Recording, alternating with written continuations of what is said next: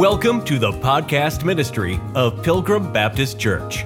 Wherever you're listening from, welcome. We pray that the truth from the Word of God speaks to your heart during today's message.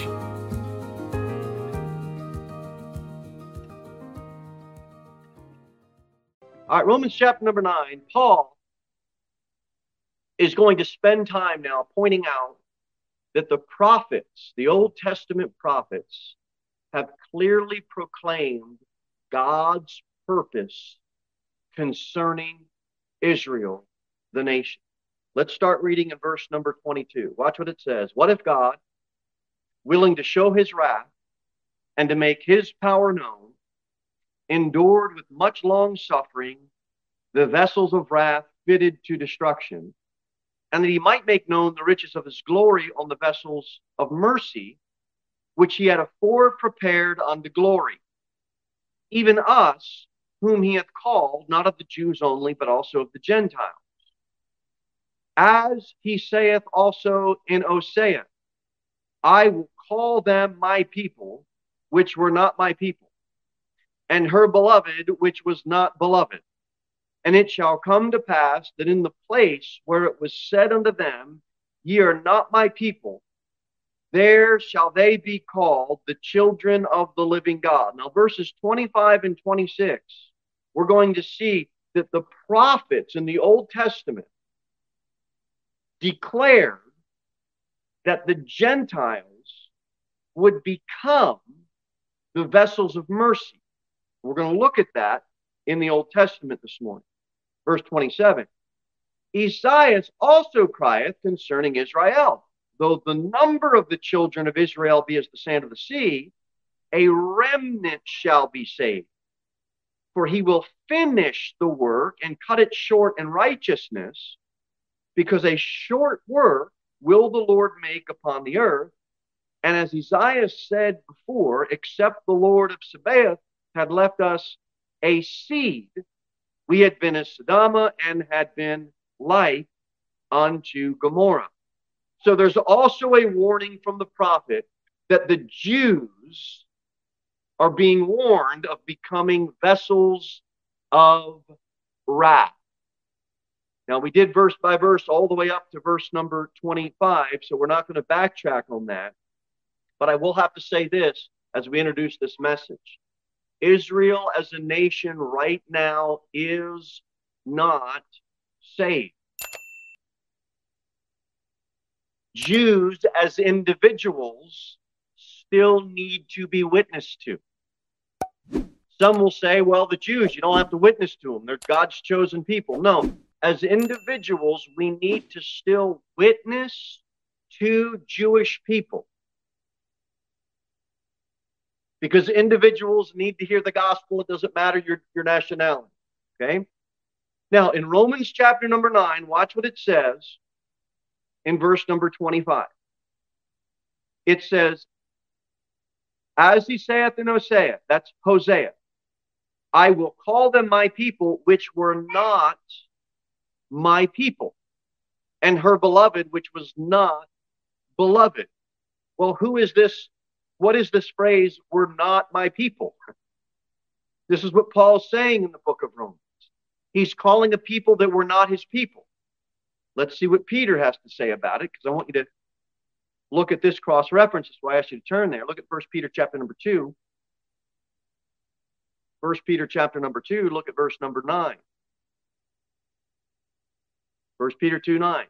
But ye are a chosen generation, a royal priesthood. Who is that? Okay? And holy nation, a peculiar people, that ye should show forth the praises of him who called you out of darkness into his marvelous light, which in time past were not a people.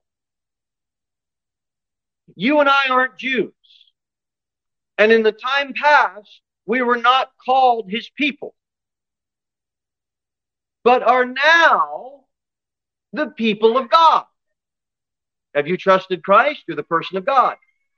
Which had not obtained mercy, but now have obtained mercy. Dearly beloved, I beseech you as strangers and pilgrims, abstain from fleshly lust for against the soul. And it goes on.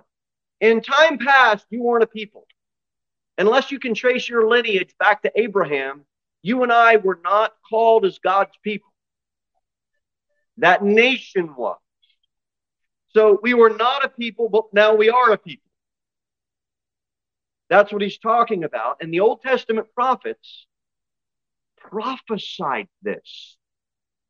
And we're going to look at that now. Go back to the book of Hosea. In the Old Testament, you should have that bookmark. Hosea chapter number 2. Because we need to see if what Paul said in Romans 9 and what Peter said match what the Old Testament prophets said. And then we've got some cross references to piece this together. Hosea chapter number 2, look at verse number 2. Oh man. Plead with your mother, plead, for she is not my wife, neither am I her husband. Let her therefore put away her whoredoms out of her sight, and her adulteries from between her breasts.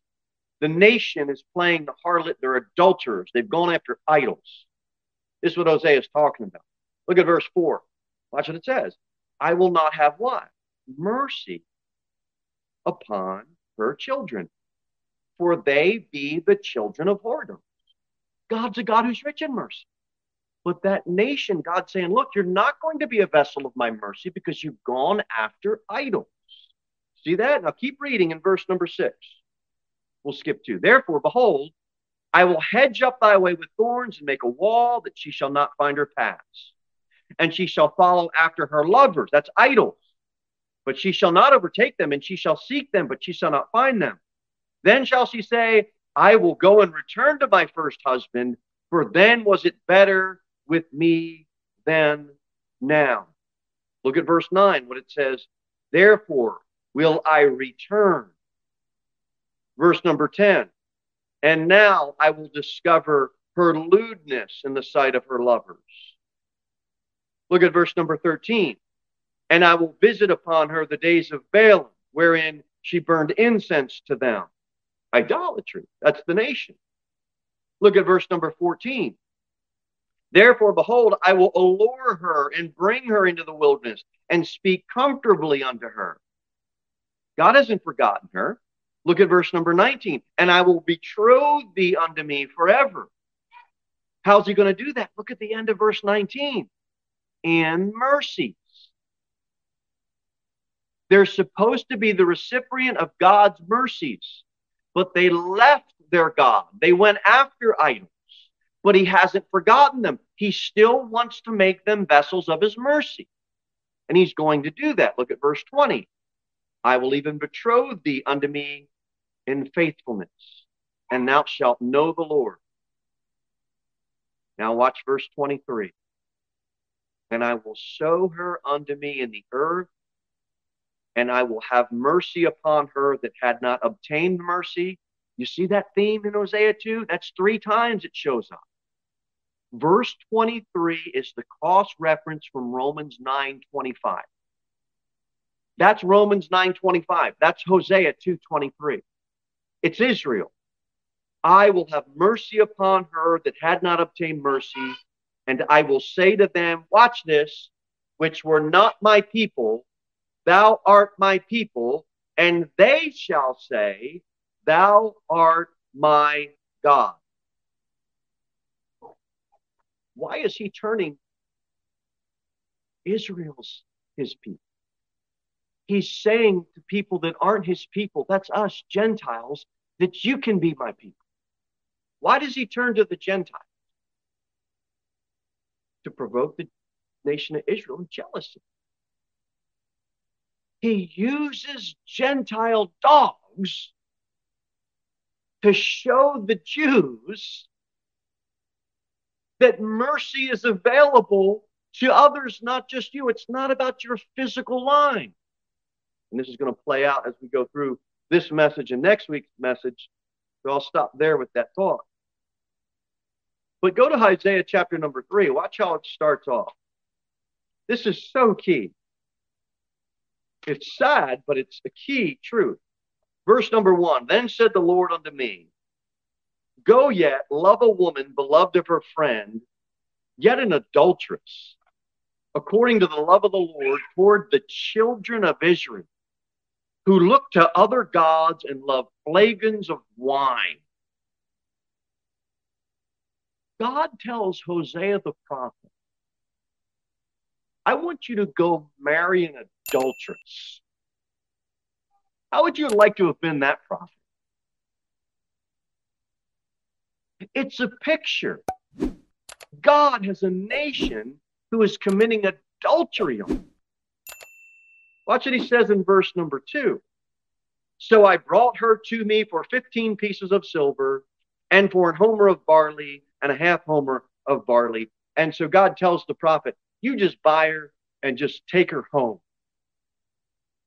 Just put her in your house. Verse number 3.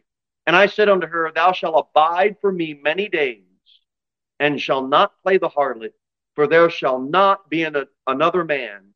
So will I also be for thee. That's Israel right now. Bring her home. Don't marry her. Imagine being that prophet. Go marry an adulteress, bring her home. Or go get an adulteress, bring her home. Don't marry her. Just keep her there. No, put her in the basement or something. Put her up. You just bring that adulterer home and don't marry her. Look at verse number 4. It pictures the nation. Verse number 4 is what the nation is right now today. Prophetically, this is who they are. Verse 4. For the children of Israel shall abide many days without a king, and without a prince, and without a sacrifice, and without an image, without an ephod, without a teraphim. That's them right now, abiding many days, right now, this church age, without a king. Their king's coming. But right now, they're in verse 4. Afterward, verse number 5, shall the children of Israel return and seek the Lord their God and David their king, and shall fear the Lord and his goodness. When? In the latter days. But that's not happening right now. But that will occur. Now go back to Hosea chapter number 1. Because in Romans chapter 9, you don't have to turn there, but in Romans chapter 9, in verse number 26, it says, ye are not my people. There shall they be called the children of the living God. Verse 26 in Romans 9 is Hosea chapter number 1. Look at verse 9 in Hosea 1. Then said God, call his name Lo mine, for ye are not my people, and I will not be your God. Now the Lord rejected the northern kingdom of Israel as his people. And when you see this, you see that what looks to be a strange word, lo am I, that means not my people. That's what that word means. It's symbolic, that word, lo am I, it's symbolic of Israel's rejection of God. And when Israel rejects their God, there is a temporal removal of his mercy. In other words, those individuals are not vessels of mercy, because God has temporarily removed his mercy. It's going to return, and we're going to see that in a little bit. But look at verse 10. Yet the number of the children of Israel shall be as the sand of the sea, which cannot be measured nor numbered. And it shall come to pass, this is the Lord predicting their restoration, that in the place where it was said unto them, ye are not my people, there it shall be said unto them, ye are the sons of the living God. He's pointing to a remnant of Israel that shall be saved at the end of Jacob's trouble, at the end of that tribulation period. That's a picture of restoration, verses 10, and now look verse 11 at the end of it. And appoint themselves one head, and they shall come up out of the land, for great shall be the day of Jezreel. That name Jezreel is symbolic. Jeremiah 31, it talks about he scattered Israel in Jeremiah. In Zechariah 10, it talks about, I will sow them among the people.